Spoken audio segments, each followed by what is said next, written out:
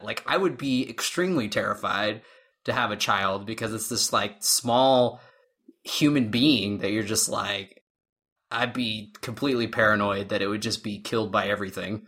Yeah. I mean, you can hardly take care of yourself. I mean, let alone a little creature that needs food and love. I can barely clean my apartment. Do you think I should have a child? Hell no. Well, if you have a child, then eventually they can clean your apartment.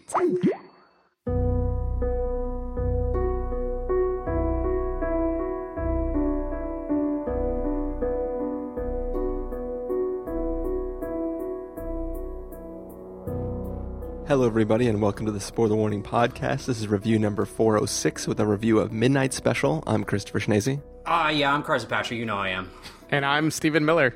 And if you're joining us for the first time, the Spoiler Warning Podcast is a weekly film review program. Each week in the show, we're going to dive in, debate, discuss, and argue over the latest film releases coming to a theater near you. This week, we are battling some battery issues, and we are talking about Midnight Special. We don't need to ask how we're doing, because we know that we're doing frantically. So, yes. How much battery do you have now, Stephen?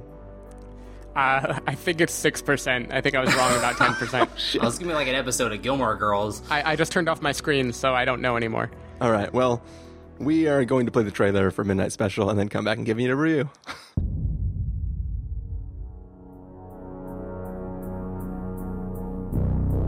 What do you know about Alton Meyer? He would have fits. Things would break. Cars would shut down, that kind of thing. Others have described seeing things. Did he show you things? Yes.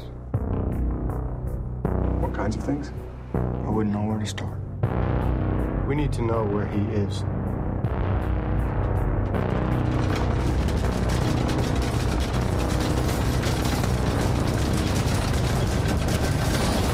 You'll have no clue what you're dealing with, do you? It's okay. It's okay.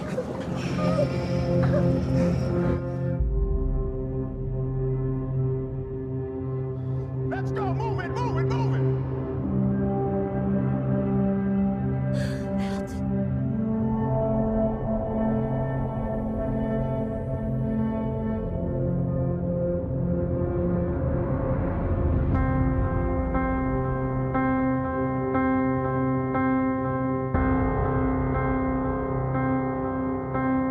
What if Alton doesn't belong with us?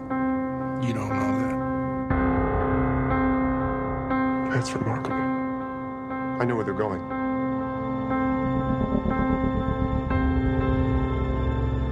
He believes in something. Good people die every day believing in things. You don't have to worry about me. I'll always worry about you, Alan. I like worrying about you. That's the deal. It's okay. I know why I'm here.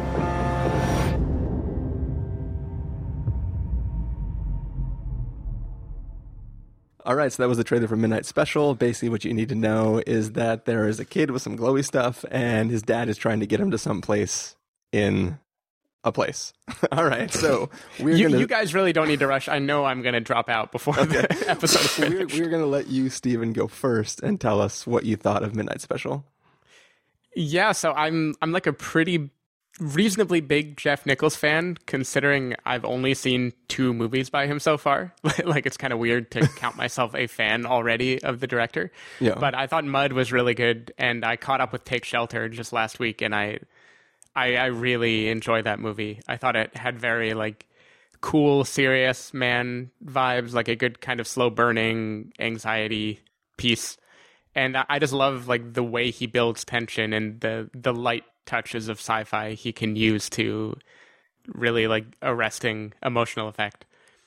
So this movie, I'm kind of torn because, for one thing, he reveals his sci-fi card way, way, way early. Like, in the trailer of this movie, it's clear that this is a fantastical film, and you could maybe read a human drama from it, but you cannot only read a human drama from it. Like, this is an 80s style sci-fi Close Encounters of the Third Kind type movie.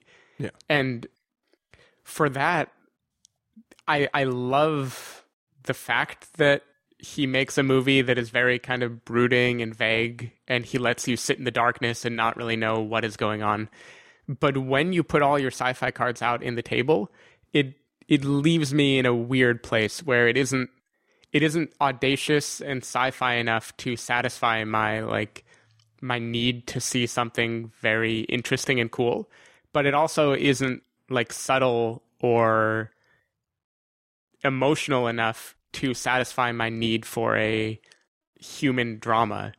So what I'm left with is like a movie. I think I feel the way Chris felt about Queen of Earth, where I respect what he did and the audacity he showed in making this like very, very committed, over the top storyline where he's not afraid to leave the viewer in the dark and to take them on like a long night drive where exposition is revealed slowly and doesn't really completely add up to a world built. But while I respect it, I found it to be a kind of confusing experience. Like I don't know. I like the filmmaking. I liked watching it, but I always felt like I was waiting for a movie to completely come together. And instead of the movie coming together, it just ended in a kind of blaze of glory. So yeah, confused, torn. All right, Carson, why don't you tell Steven why he's wrong? Well, first of all, I don't know if Steven listened to Batman vs. Superman, but as we dubbed it, it is the Queen of Earth of superhero movies. So Steven should see Batman vs. Superman because I think that he will like that. But anyway, Wow. Midnight Special, I think is I think this is a near flawless movie. So I have no qualms with it. Using qualms correctly this time. Yeah, I think that Jeff Nichols has made 4 movies and he's on a roll, man. Like, I'll watch anything he does. I mean, he's really just established himself from the get-go, like, as a strong filmmaker. And especially with Take Shelter and Mud, starting with Take Shelter, he's started to sprinkle in a lot of these Amblin-esque elements into his movies. And this one is kind of a culmination. I really do feel like that this is more of a love letter to Spielberg and like John Carpenter, that sort of 80s style entertainment, than something like Super 8. I just think everything about this is amazing. Like the filmmaking, the lack of exposition, you know, the how there is really no story, which is great for me. Jeff Nichols had an interview where he said, I'm not a fan of plots and I'm not a fan of endings. So you got my heart. Man. Not to spoil it, but Take Shelter has the best ending. Yeah. I mean, but it leaves you with a lot of questions, you know, and I think this movie does too, but in a good way. Like, I don't think it leaves you, you know, going like, what was that? At least not for me.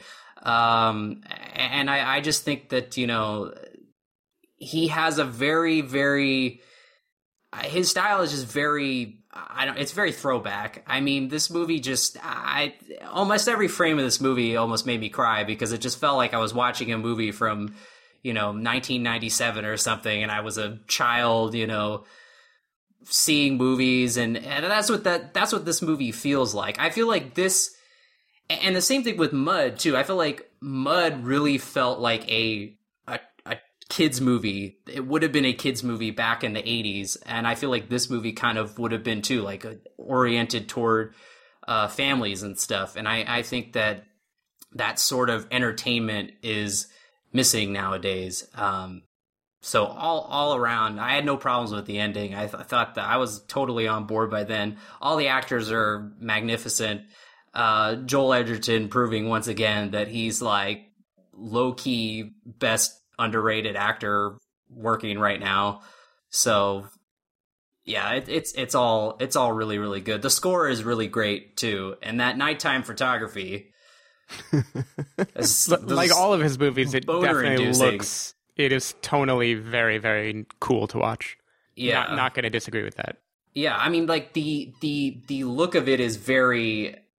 That's why it feels very Carpenter-esque, especially with all the lens flares and just the way how you can just see everything at night. Usually, nowadays you just get like such crummy like night photography. It just all looks so terrible, but this is just really, really well done across the board.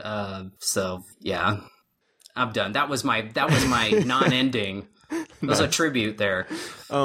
Well, so I got to see this film in with a Q&A with the director. So I have the rare experience of being able to make assumptions about the director and have him confirm them, like in the Q&A part of the thing, which was definitely interesting, because this film, while I enjoyed watching it and I had a good time in the theater, it definitely is not like a schnazy movie. It is not a movie where I feel like the director / writer knows all the details that he isn't presenting to the audience. And listening to him talk about his motivations for the film, like, this is first and foremost, I mean, I'm going to paraphrase. I don't want to say exact quotes from him, so please don't quote me.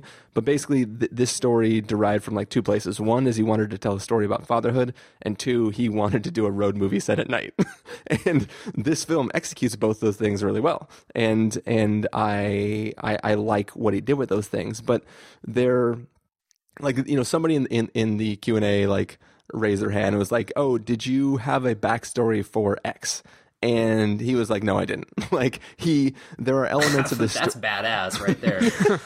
No, and he said it. By the way, my laptop is about to crash. I'm going to text you guys live during your conversation and continue in this. You can actually still hear us. That's right. Yeah, so you're getting a live chat. I'm just about to lose my microphone and laptop, and I don't want to like corrupt the file. All right, good. No, that's a good idea. We'll get a play-by-play. Later, guys. It's been fun. Okay. Light is shining out of my eyes right now, and crazy shit is happening.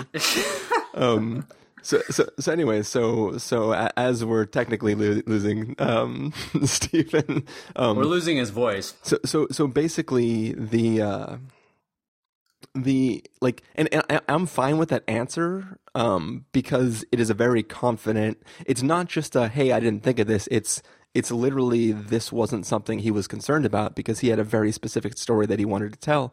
And listening to him talk about the background for that story and how he's like, it's a story about somebody who's dealing with like being a father and whether, the decisions you make are the right ones for your child and stuff like that. Like, all that sounds great. And I appreciated this level like 14 times more, which is an arbitrary number I've come up with. Like, I really appreciated what he made with this film, hearing him talk about it. And like, I don't fault him for the decisions he's made, but like, for me, it's definitely a film where things are happening because that is the thing that the director / writer thought would be interesting, but not that he has one cohesive narrative. Like, the sci-fi elements are here only so much as they support the father narrative, as opposed to being a fully fledged sci-fi film that just happens to have elements that deal with fatherhood. Like, so it's a film that's interesting. I enjoyed the ride, but it didn't deliver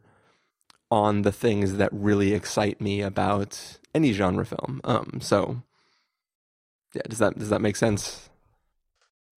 I guess. I mean, I don't know. Like, I thought there's all kinds of exciting stuff in this movie. I mean, I just thought like the mystery of it, the intrigue, would be enough to make at least you want to, pick it apart and see, like, what does this all mean, and stuff like that. Well, no, like there is mystery and there is intrigue, but the problem is there's not answers to look for. So it's like one of those things where it is, I'm constantly being like led by this, like, it's like a stick with no carrot. I don't even know if I'm like sort of making the analogy correctly, but basically it's a situation where it's like, these things are there to set a mood and to give you a feeling and to exist in a genre, but they're not there because there is a really, really deep sense of what is going to happen. Steven is saying that he's surprised you didn't like it, because this has the same strengths and flaws as The Guest. No, Stephen, that is not correct. Awesomely made throwback that lives or dies by the model and genre beats. I think this is I definitely think it's a throwback in the sense that The Guest is. But I think this is even less has less of a plot than The Guest. Like it's way more stripped down. And I think which is weird because The Guest is basically like the entire movie is just an elevator pitch. Like, what if this guy showed up and then shit got real? Right? Yeah. I mean, The Guest is pretty sparse, but I mean there is a plot to it. But there's a plot to this too, but it's just told in a very, very bare bones type of way. I mean, I guess it's just, I guess I would compare this more to The Witch, because that was also a movie that focused on ambiguity like the whole time, you know, that it was all just, I feel like there was stuff there that you can latch onto and put your opinion into as to what it may or may not mean. But there's no real definitive answer. Although, you know, I think, you know, in my mind, I think that there is, but, you know, you could, I guess, argue it several different ways. I feel like that's the same thing with here. He's kind of letting you insert your own feelings into it. Well, so not to sound dirty. So let me make another point that'll hopefully illustrate it. Like, so what I think this film introduces that's really, really interesting is we have this boy that is, as Stephen already mentioned, there's clearly some sort of sci-fi type thing about this boy. We don't know what that is, and that's one of the central mysteries of this film. But like, we have several different groups of people who are all looking to this boy with a different context. You know, like different groups of people want to do, like they see the boy, the meaning behind whatever is going on with the boy to be one thing, and they have one goal that they want to achieve through this boy.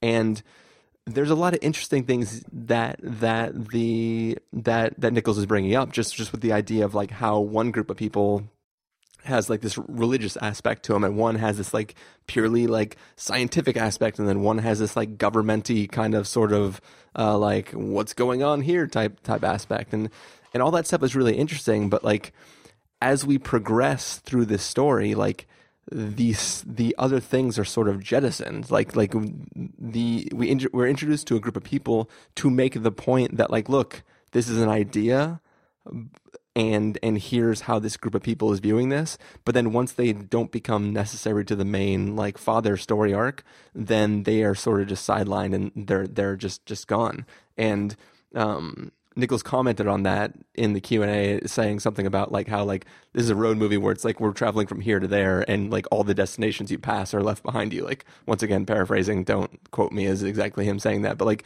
there's, I don't know, it's an interesting film that has things like, I could have fun fan speculations in this universe, but I could never argue any of those things because there's not enough evidence to point to like one reality being true.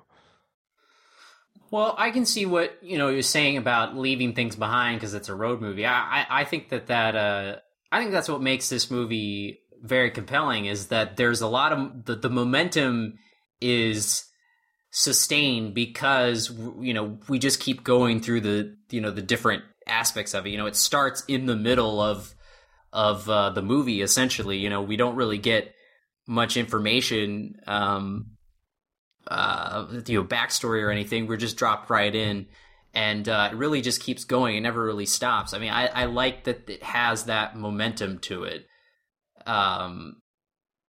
So I'm totally fine with that. I like when, you know, movies kind of drop you right in to the action and don't really take the time to hold your hand and explain to you, okay, well, this character is this person and he's in this because of this. And, you know, like the revelation of why Joel Edgerton's character is helping Michael Shannon, and, you know, that comes, I feel like, very naturally later on in the movie. It's not just like they had to stop in the opening scene and be like, well, you're a sheriff or whatever, you know, like some stupid line like that. I feel like it comes out very organically, you know, when Kirsten Dunst is having a conversation with him. So I like movies like that. It can be done poorly, but I think when done correctly, like in this case, works really, really well. Steven is saying, I'm okay with the vagueness in plot. I think what I had more trouble with was the vagueness in characterizations.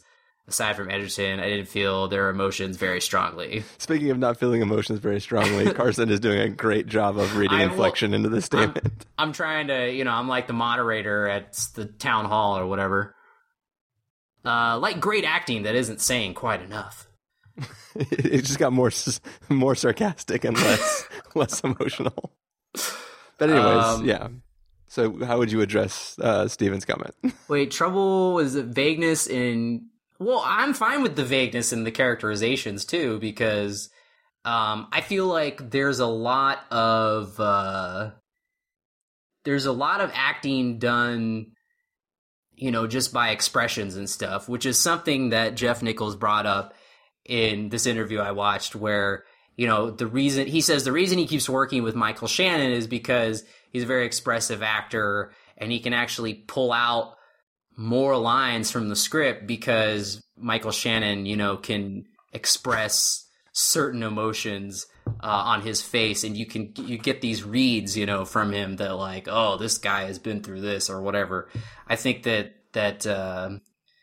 was totally fine. I mean, I totally bought that his character was this, you know, this father who was struggling to regain his son and go through this whole ordeal.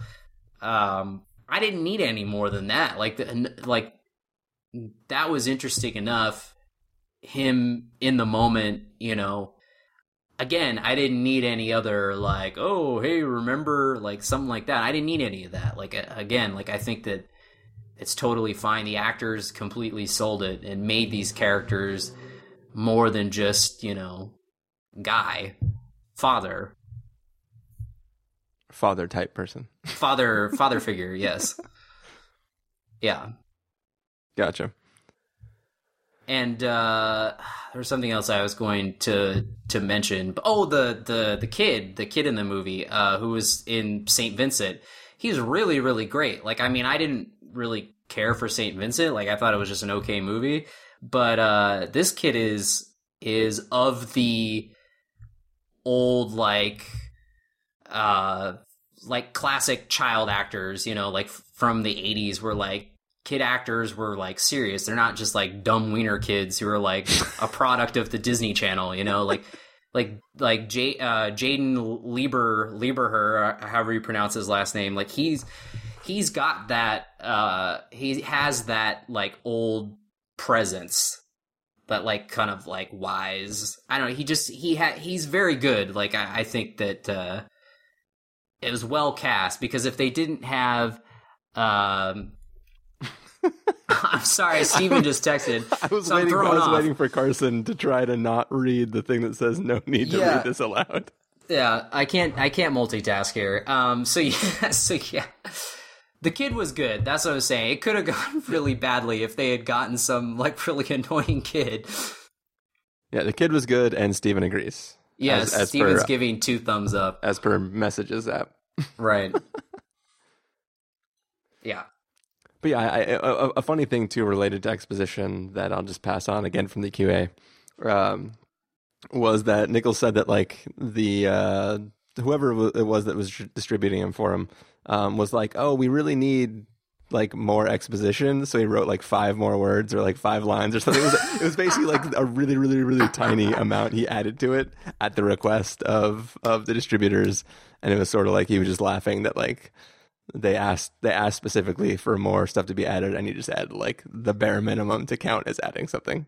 That's so badass, because I mean, this is not a movie. I mean, you're right. It's not a movie. I was kidding. Yeah. Kudos to, I mean, big props to Warner Brothers for putting this out. I mean, they obviously realized that this was not going to be a huge commercial movie. I think it's obviously it's a very movie. And I think that, but I respect them for taking it on. And I know that Jeff Nichols has explained how he was going to go finance this movie independently, but since Warner Brothers allowed Michael Shannon to be let out of Man of Steel for a couple of days to go shoot Mud, like, it was all handled very professionally and stuff. He really liked how they handled that smoothly and professionally, so he went to Warner Brothers, pitched them this idea, and basically said, I need $20 million, Michael Shannon, and final cut. And somehow they gave that to him. And he made this movie. And that's the other thing, too, is this movie was made for $20 million, which is insane because I think that it has a very large scale. Not only does it feel like it's a road movie, obviously, and they're traveling long distances, but I mean, it really, you get a sense of the landscape, and it's not just like the same locales repeated over and over. And then obviously there's a lot of like CG stuff at the end that feels very big, and like it could exist in a $100 million movie. So take that, 10 Cloverfield Lane, your $15 million budget, because this movie completely surpassed that in terms of utilizing there's obviously other examples too, but I just feel like they got a lot of bang for their buck in this movie. Yeah. Yeah. So I'm just saying, $20 million, that was money well spent. Like they really got a lot out of that. It's kind of like a District 9. I don't know if you agree, but like it was kind of like District 9, where it was like when you heard that movie had the budget that it did, you're just like, holy shit, like that's crazy.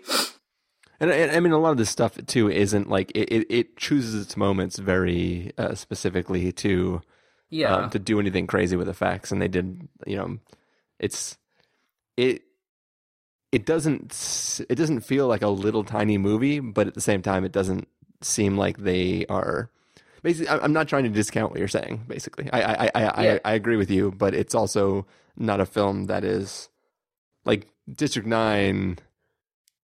Is a shit ton of effect shots. Oh yeah, no, I'm just saying, like, I mean that this doesn't feel like a huge movie, but I mean it does feel bigger than what it was budgeted as. Like, it definitely doesn't feel like a small indie movie.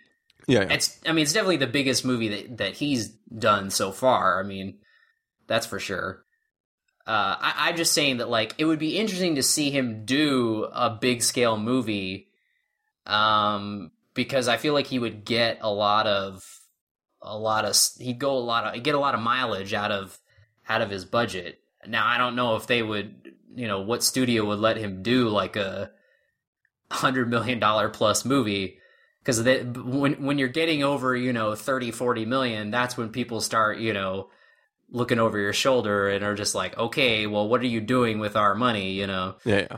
So I feel like, like how you said, where he kind of just like added in 5 more lines of exposition. I feel like, you can get away with that on a movie that's 20 million, because that's nothing to them. They're more like, likely to let that pass. Yeah. Anyway, I thought that this is, I mean, if it's not in the top 3 of my favorite movies this year, I will be shocked. There's still a lot more year to come. There's still a lot. You haven't seen Captain America: Civil War yet. Oh gosh, yeah, it's gonna be number 1 right there. Oh, I would love a world in which, like, if you like Captain America: Civil War more than you liked Man of Steel or friggin' Batman v Superman: Dawn of Justice. Oh, well, if that happens, we probably would know that hell is close to freezing over. Or Steven says, or God's not dead too. Yeah, that's what I was laughing at. God's not dead too. Nice. Yeah. Well, yeah, I mean, I don't have a whole lot more to talk about this film. I mean, like I said, it's a film that I enjoyed, but it's a film that I wanted more from, just because it's doing an interesting enough thing that it demands from me more in like I want to know that Nichols really knows the extent to which the religious group, the government group, like the boy himself, the other stuff that I won't say. Like, I want to know that that is fully fleshed out in his head, and like from his own mouth, it's not, because that's not the story he was telling. That's just the backdrop to the story he was telling. And while I respect that 100%, and I think that he nailed the execution of what he was trying to execute on, it leaves me wanting a deeper sci-fi film that we didn't get. Yeah, it's interesting, because like it feels like it has a lot of depth to me, and there's a lot of backstory there, but that's why it's interesting, that it's just a completely different method of approaching it. On the flip side, like someone like Tarantino, where he's writing like just reams and reams of backstory for each character, and where they were before, and so yeah, it's just interesting hearing that, because it feels like it's there. Maybe he does have an idea of what that backstory is, but he's just like, I didn't want to go any further than what was there, so I don't know. Yeah. I just think that he has an idea for, like, he has an idea, but rather than develop that idea, he concentrated more on the thing that was really important to him, which was like the main overall narrative of the events that are taking place in this, as opposed to like the truth behind what is taking place. Like, this is a film about people experiencing certain events, not about the cause or the rationale behind those events. And that's definitely a legitimate thing to do. It's just, when I watch a film of this type, it really brings out this curiosity in me. And like, my favorite films are films where I feel like that person could talk to me for hours over beers about this world that they dreamt up. And yeah, this film, the person can just talk about the personal nature of which the story comes from, and not like, they aren't breathing life into a universe. They are speaking from the heart about a subject that is important to them. Which is not. Yeah, I said it already.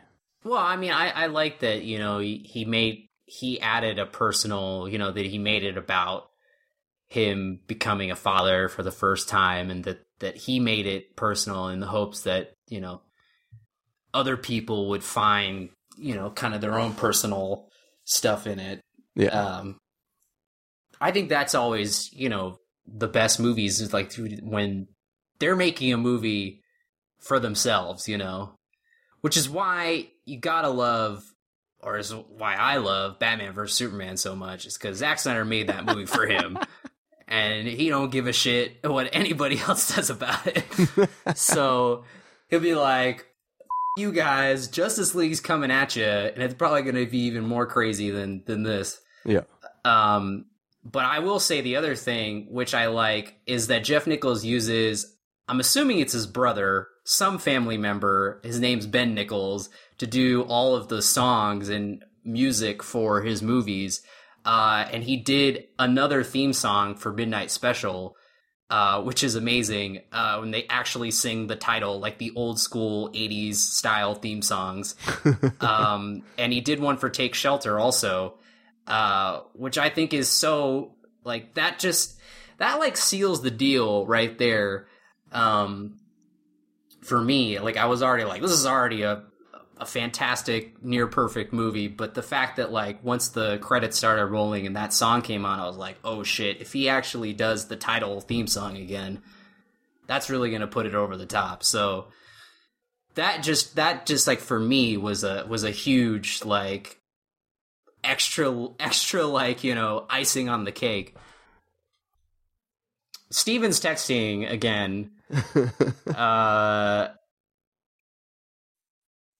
Oh, he's saying he's really afraid of father. I was trying to read it in my head, so I didn't sound like I was just being a robot. Yeah, no, yeah.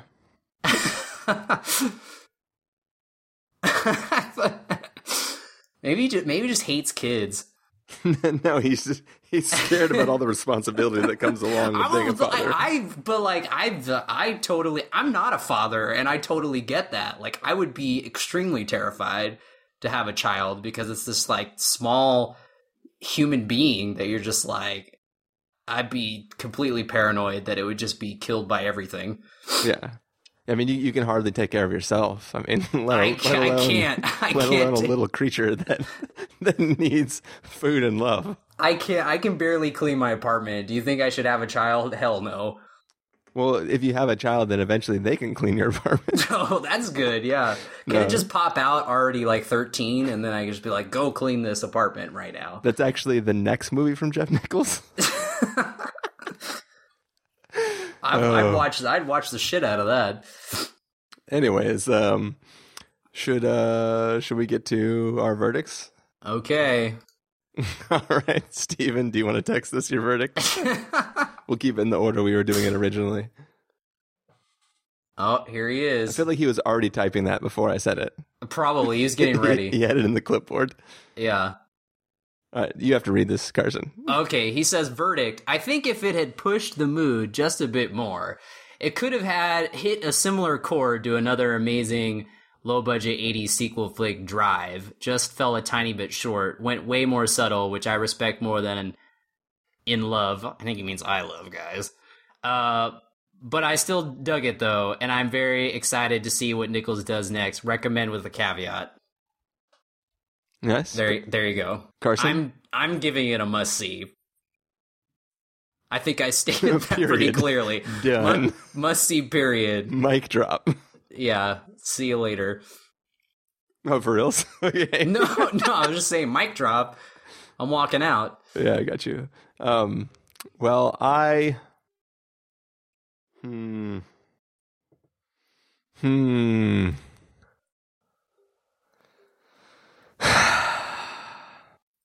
know, I'm being super wishy-washy here. Uh-oh.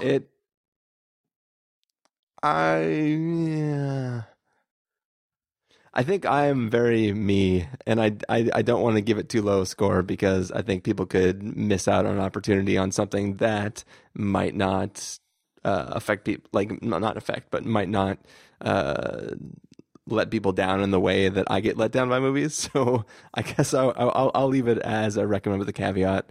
It is definitely an interesting film, and it brings up interesting ideas, and it's a good ride to exist in or beyond or whatever. I feel that it doesn't go deep enough into the sci-fi elements to really hit me, but I would say that it is worth a watch, and most people would probably enjoy it more than I did.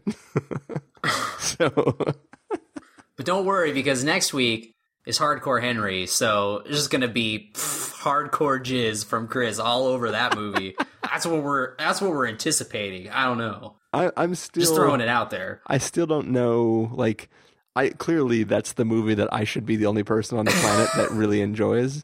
But it's got crazy good reviews though. Does it have good reviews? Yeah, it's like got a 90-something% on Rotten Tomatoes. I mean, it's getting like high reviews. Yeah. So is that readable, Steven? Wait, what? Steven says that both film names or both movies make for great porn names. Oh, so, Midnight Special and Hardcore Henry? Hardcore Henry, yeah. Yeah. Of course, they don't have to change it for the parody. Yeah, that's perfect. And Mud. Yeah. Ooh, that's the one that you got to go through those double doors in the back of the movie store to get Mud. Look, that's what Cartman's mom started Mud. Yeah. All right. Well, anyways. But yeah, Hardcore Henry has really good reviews, so.